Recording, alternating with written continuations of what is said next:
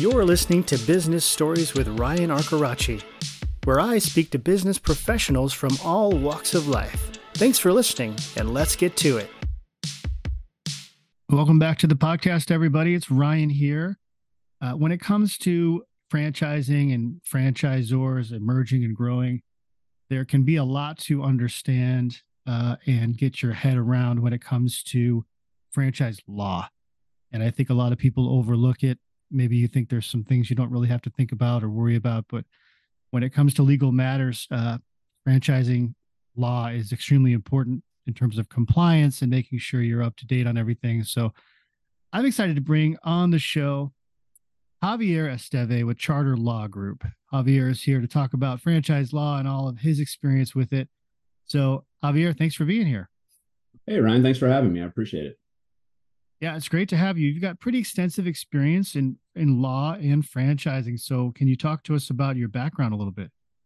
Yeah. So actually, my background for this particular role that I have started before I went to law school. I got an MBA, and my family owns a catering company. Before that, my grandpa owned businesses in Puerto Rico, where my family's from. And so I've always wanted to be involved in business. But my first job out of law school was actually in criminal defense and working for the public defender's office. And I was there for a couple of years and knew immediately that I had to get back to the business side of things, and found the role with what's now Charter Law Group. Previously, it was Rhoda Chalfant.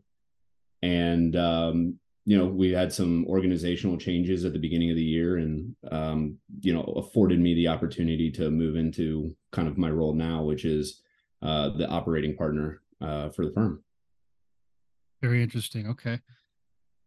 So when we look into, people who are listening to this that want to buy a franchise or are interested in emerging brands, there's a lot to think about, I think, in terms of the contractual agreements and things like that. Can you talk to us about sort of what are some key things to look out for as you're looking to buy a brand, just to cover yourself and make sure you're making the best decision possible?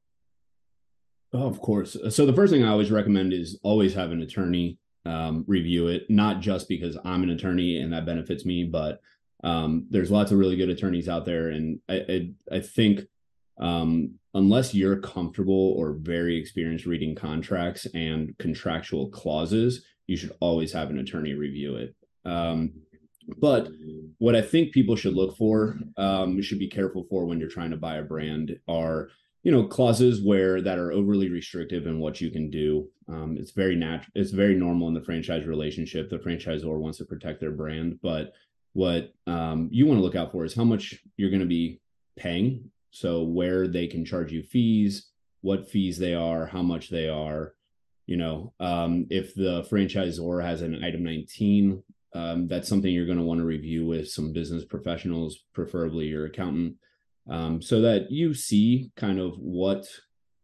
they are telling you that you should be expecting to make. That's really the most important thing, what you're going to pay and what you're going to make.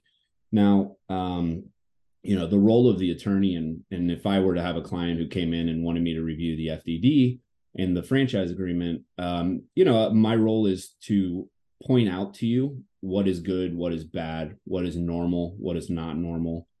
If there's payment structure is a little bit different than typical, if there's any minimum payments or maximum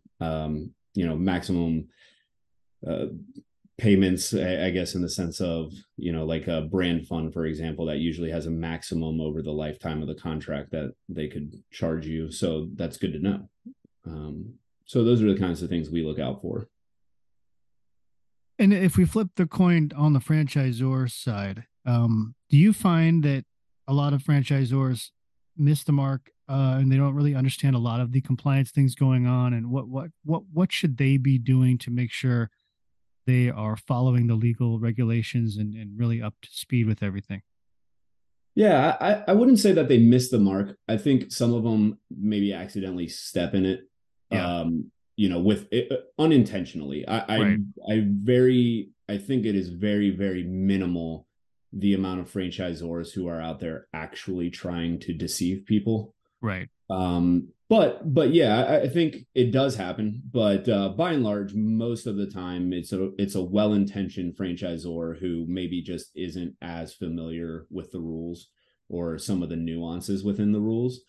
And to them, what I would say is, in most cases, you had an attorney prepare your FDD. Just work with your attorney to kind of explain to you where you can kind of push your sales tactics and where you shouldn't push your sales tactics. My firm, we take a very high level educationally with our clients. So a lot of our clients are emerging franchisors. So we do a lot of education with them as we're building the FDD, kind of explaining to them why they can do certain things, why they shouldn't do, others, and helping them build their system in a manner that will make it easiest for them to fall within the compliance rules.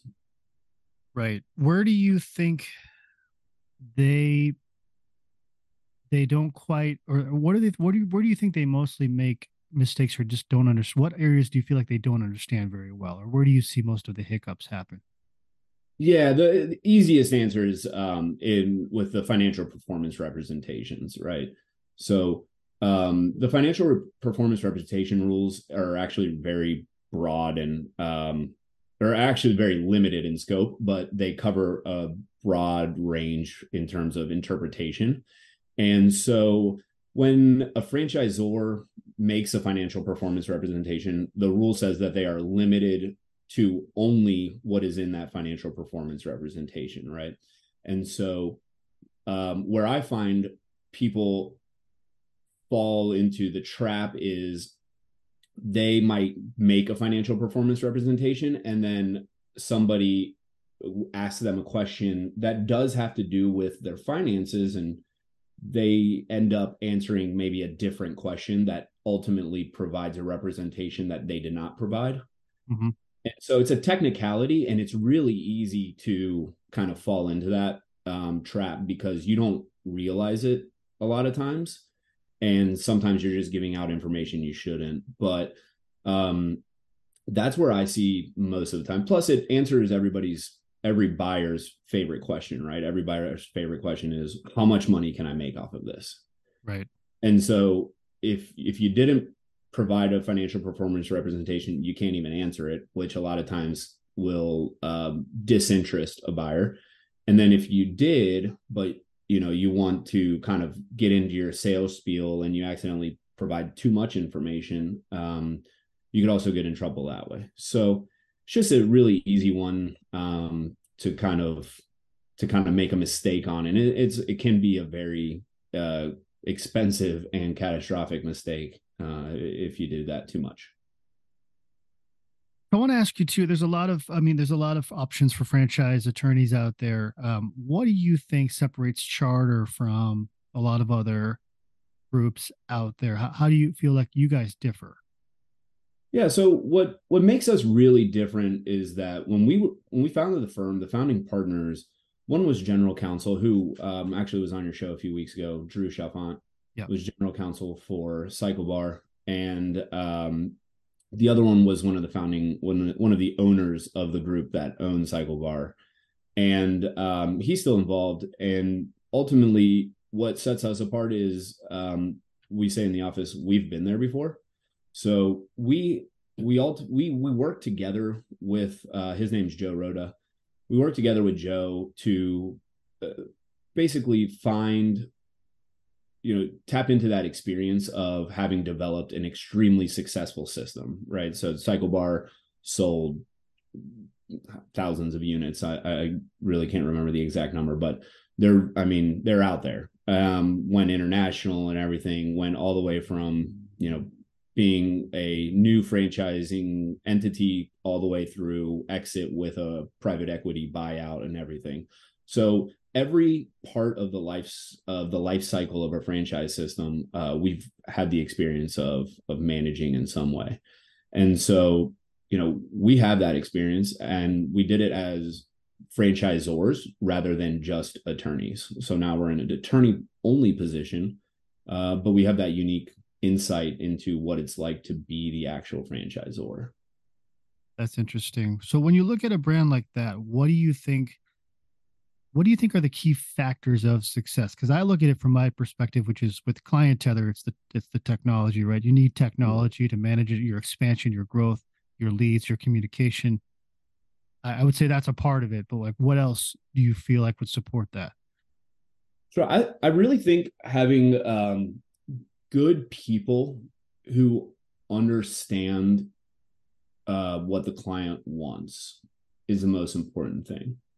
Um, the technology is great. I obviously I've looked into Tether. I'm still trying to figure out how we make that work for the law firm. And we'll talk about that offline. Yeah, yeah, Um, no, I think it's really important for have at least in the law firm context is to have attorneys who one can do a good job, right? Are first and foremost, if you don't do a good job, it doesn't really matter if you have friendly attorneys. hmm But after that, it's being able to actually create a relationship and know what your client wants intuitively without having to ask them 10,000 questions each time they ask you something. Where that way they can just send you something and okay, this is what they want, right? yeah, And so you can start preparing it, and that comes over time. But you know when you're a good people person, you can really push that forward, that timeline forward a little bit quicker, and develop those relationships quicker, which I think leads to a much healthier client relationship. yeah. How would you describe your client experience like working with you? I mean, you said you're kind of intuitive with things and you're in tune with what they want, but kind of walk us through like how does that typically grow? How does that happen? Yeah, I would say, not everybody's the same. So Yeah. overgeneralizing most of the relationships that I've built, I would say that, generally speaking, it takes a couple of calls just to kind of get back, get into knowing each other, kind of what they want, what's important to them. And, I tell everybody on the first call how I like to work. I'm not the kind of attorney that checks in on you constantly. I think that all of my clients are busy professionals, and the last thing they need is me harassing them.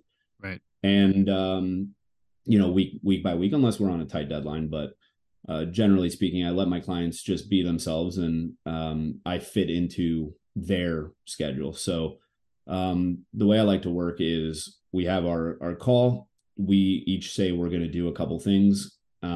If in a reasonable timeline I haven't heard from you, I might follow up with you, and or I'll let you just go ahead and follow up with me when you're ready to proceed, kind of just judging by the way our first couple calls went.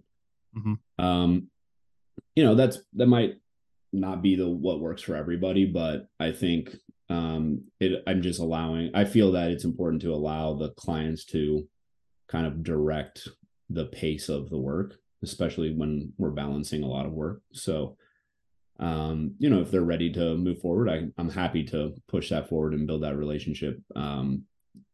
Just emphasizing the things that they want to emphasize. Yeah. I mean, it's a little, I don't want to say laid back approach, but it's more adjusting to their flow and what they like. Yeah. Right. Laid back's good. I mean, that's kind of what I go for, but Yeah. it's really hard to do when you're an attorney, because obviously you're always on edge. Yeah. Worst case scenario popping in your mind, but I try to be pretty laid back about letting my clients determine how quickly or how slowly they want to approach this, because it is, I mean, starting, especially when you're starting a franchise, right? It is a completely separate business. There are a whole lots of different things that you have to consider that don't even cross your mind when you are running your actual business. Right. And I think a lot of people are kind of surprised by the amount of information that ends up coming out in our first couple meetings that is new to them, or about their own business that they've never had to think about. And sometimes new things are scary. And Right. it's easy to put off to the side when you're not 100% certain about it. And Yep. so, you just have to you sometimes just have to let people take the leap of faith when they're ready. And you guide them. That's one of the things we try to focus on is um, being there to support you and to guide you, but I'm not going to be the one to drag you. Right. Yeah. Now we talked about earlier too. So we're coming up on the end of 2023. It's hard to believe it's already happening, but we're in mid-October right Crazy. now, and 2 more months it's going to be the end of the year, which is crazy to think. But we're getting to the point where this renewal season, I guess, in the franchising world, and we want to talk a little bit about that. What are some of the things franchisors should be thinking about when you get to this time, or this end of year wrap up time? Yes. So thank you for mentioning that. The renewals are really important. Everybody has to renew, within 120 days of the end of their fiscal year. Most people use the calendar. So that means by the end of April every year, you have to renew and refile in most of the states if you are filed in the registration states. And what that means, or what we recommend for you this time of year, is to start engaging your auditors now. You want to know so that there's not come at the beginning of next year a surprise bill from an auditor. You want to know more or less what to expect that you're going to have to pay in the next couple months. Mm-hmm. And start preparing your documents so that at the end of the year, when you close your books, you can get them over to the auditor as quickly as possible to complete those audits so that you can start the renewal process. Much like taxes, the closer it gets to the deadline, the busier we get, Yep. and the harder it is to respond and or take on new clients. So if you are unhappy with your current attorney or are just looking for an attorney altogether, call us. We will be happy to help you, talk to you, work through renewals with you. And the renewals are, they can be complicated and they can also be really simple, just kind of depending on the size of your system and if you're going to change anything from what you've been doing. Mm-hmm. But yeah, the most important thing for us is making sure that you are starting the process as early as possible so that, you're not trying the last 2 weeks of April to start the process to get your documents renewed in time. So that you don't have to go dark in the sales process. Yeah, that's interesting. Is there anything else outside of it? Sounds like that's more on the financial end. Is there anything else that emerging brands or brands in general should be focused on during the renewal time? Is it like with FTDs or franchisee Yes. relationships? Anything else? Yeah, I mean, you have to be careful with your sales relationship, right? So, and states. So, state registrations typically run 1 year from when they're granted. Depending on where you are, like when you register or when you are able to get registered, you have to kind of navigate when you have to stop selling or when you have to file for renewal, which may not be that April 30th deadline. Mm. And so you have to navigate that. And you have to be careful that you're not, you know, selling, even though the FDD is still good, that maybe your registration expired in one of the states and you didn't realize it. Your attorney should let you know, and that's really important. And then the other part that I find that on the legal front that is really important is making sure that everybody knows that even though you should try to be updating and renewing your FDD by the end of April, you don't have to, right? So I find a lot of emerging franchisors sometimes aren't ready really to renew. Like they're renewing because we tell them, if you want to keep selling, you have to renew. But, sometimes they just want to hit pause because maybe it was more expensive than they expected or too many things going on with their regular business and they can't dedicate it to sales. You can just pause and we can restart it at any point in time that you want.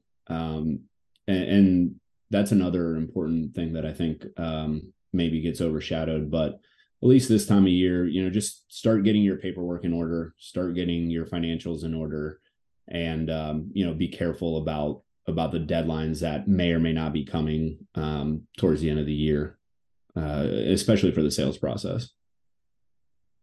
What are you finding that to keep things flowing smoothly with emerging brands, brand new brands that are very, very green, let's say?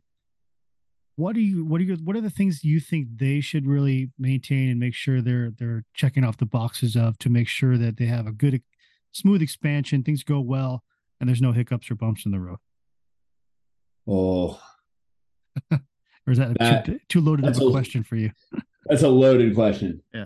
Um, no, I think it just kind of depends on the brand and what their goals are, right? So I only say that because a brand who maybe wants to expand slowly, add somewhere between 1 and 5 units for the year. Obviously, your goals are going to be some vastly different than somebody who wants to grow 10, 15, 20 units per year or more, right? Yeah. And that would really change the advice that I would give to a client, Mhm. what they're depending on what their goals are for growth. But I would say that across the board, making sure that you are well capitalized and making sure that you are comfortable. There's a lot of sales organizations out there that want to attract you because the more brands that they have, the better they look, the more they sell. Great. But you need to do what's comfortable for you and for your growth, and not those things don't always align with a lot of the things that are in the franchising industry, let's say. Right. And so across the board, the most important thing I'd tell somebody who's emerging, or that I see, is that sometimes people are a little bit uncomfortable, but they think that it's what they have to do to grow, and that's not necessarily true, right? Right. And so that's where I find my biggest stress points at work is trying to help my clients understand that they're the drivers, they're the ones that determine whether they grow 1 to 5 or 20 to 30 in a year. It's their job. um, so I think that's where I find the most struggle with the emerging brands is kind of keeping the perspective uh, like balanced, I guess would be the best word, Right. and making sure that it's easy to have people throw numbers at you and you don't really know what's right or what's wrong. So rely on the people who aren't personally invested in you doing well. I mean, I'm invested in them doing well, but not financially.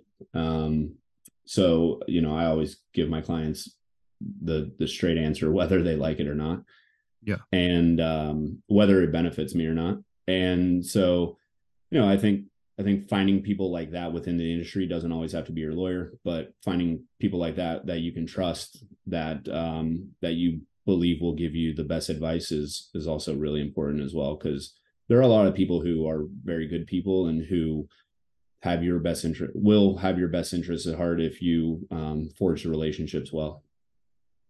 Right. Do you think there's often like they want a certain level of growth, but do you feel like sometimes it's not realistic? Like, do you have to try to get them back to reality sometimes, and they have like an illusion of their growth, or does that not Yeah. happen ever? Oh, of course. Yeah. I think everybody goes into it thinking that they're going to sell 50 a year and, become the next McDonald's or Subway. Yeah. Not everybody. That's not fair to say. Most Right. people, though, there's a lot of people who kind of think that everything's just going to go really smoothly, and they're going to, because they are so in love with their business, right? Because it's their baby, they built it, that everybody else will feel the same way. Yeah. And that's just not the case. And so trying to reset expectations it's difficult. It's a difficult conversation to have, right? Yep. It's not easy. And I will honestly tell you that I can think of, I've maybe only had this conversation like 2 or 3 times formally. Like sometimes I'll just be like, oh yeah, yeah, temper that those thoughts. But Yeah. as far as the formal conversation goes, I would say that I try to make those comments kind of more informally so that it comes off more as less as like I'm telling you it's not going to happen, and more as in I just want you to be aware that it might not work out the way that you're thinking. Yeah, and I think like ego gets involved a little bit sometimes in Sure. people, and there's a lot of great brands out there that have a lot of potential, but I think it's also about understanding, you might have a great brand, but there's market conditions, there's things going on in the world, economy, there's all kinds of factors that can put some roadblocks there for you. And it doesn't mean you can't be great at some point or expand really far. I think it's just a matter of being realistic with, your buyers, who's out there, what's going on in the world too, right?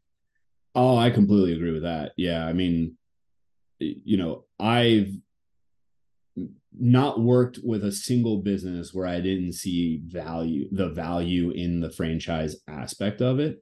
Right.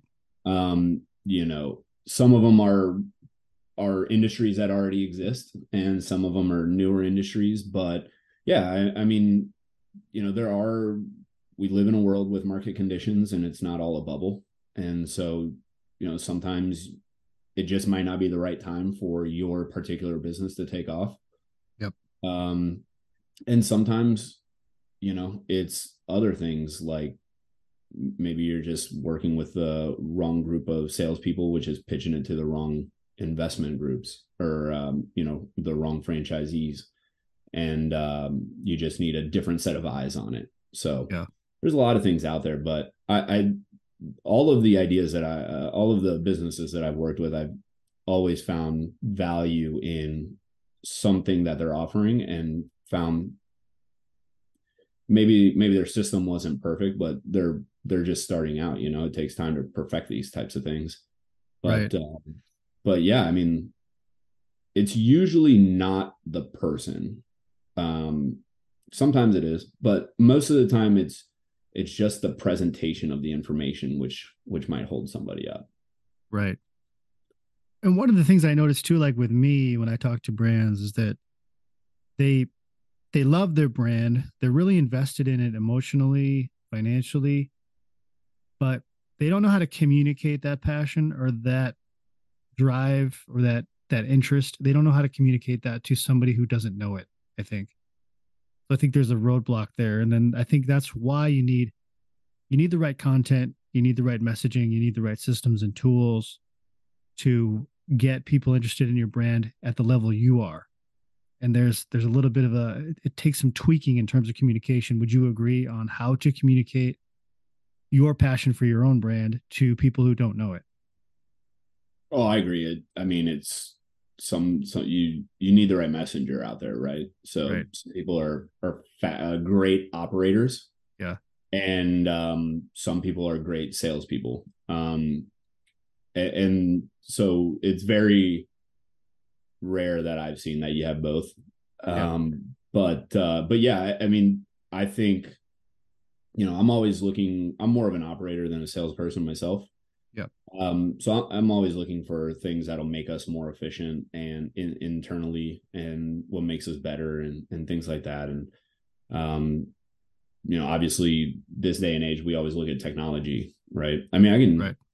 use my own business as the example. We don't even have to talk about franchisors specifically, but we're always looking for efficiency and how to sell ourselves, right, to other potential clients, to Yep. brands that are established, maybe to franchisees, franchisors, everything. Yep. And technology is always the first place we look. What can we automate? What can we do better? Or what can we take less time doing? Yep. And you know, that's for me one of the most important things is constant improvement, or Yep. constant the constant seeking of peak efficiency, Right. 100% efficiency. And that's kind of I think at least where I stand on it. Well, this has been a good conversation, Javier. If you're listening to this and you're an emerging brand or a franchisee or franchisor, and you're just looking for help on the legal side, Javier is your guy to talk to. How can people reach you if they have questions, Javier? Yes. So we have a couple different methods. My email is Javier, Javier, at charterdifference.com. And my our firm's phone number is 888-644-1997. Perfect. But I'll respond to both of them. Great. Well, thank you, Javier. It's been a good conversation. I'm Thank sure you, we'll Brian. talk more, and let's keep in touch. Yes, absolutely. Thank you for having me. Did you enjoy this episode? I hope so. If you want to support the podcast, you can go to buymeacoffee.com/Ryan Says Thanks. Your support is appreciated. And hey, even if you don't buy me a coffee, I'm happy to have you listening. So keep it up, and thanks again.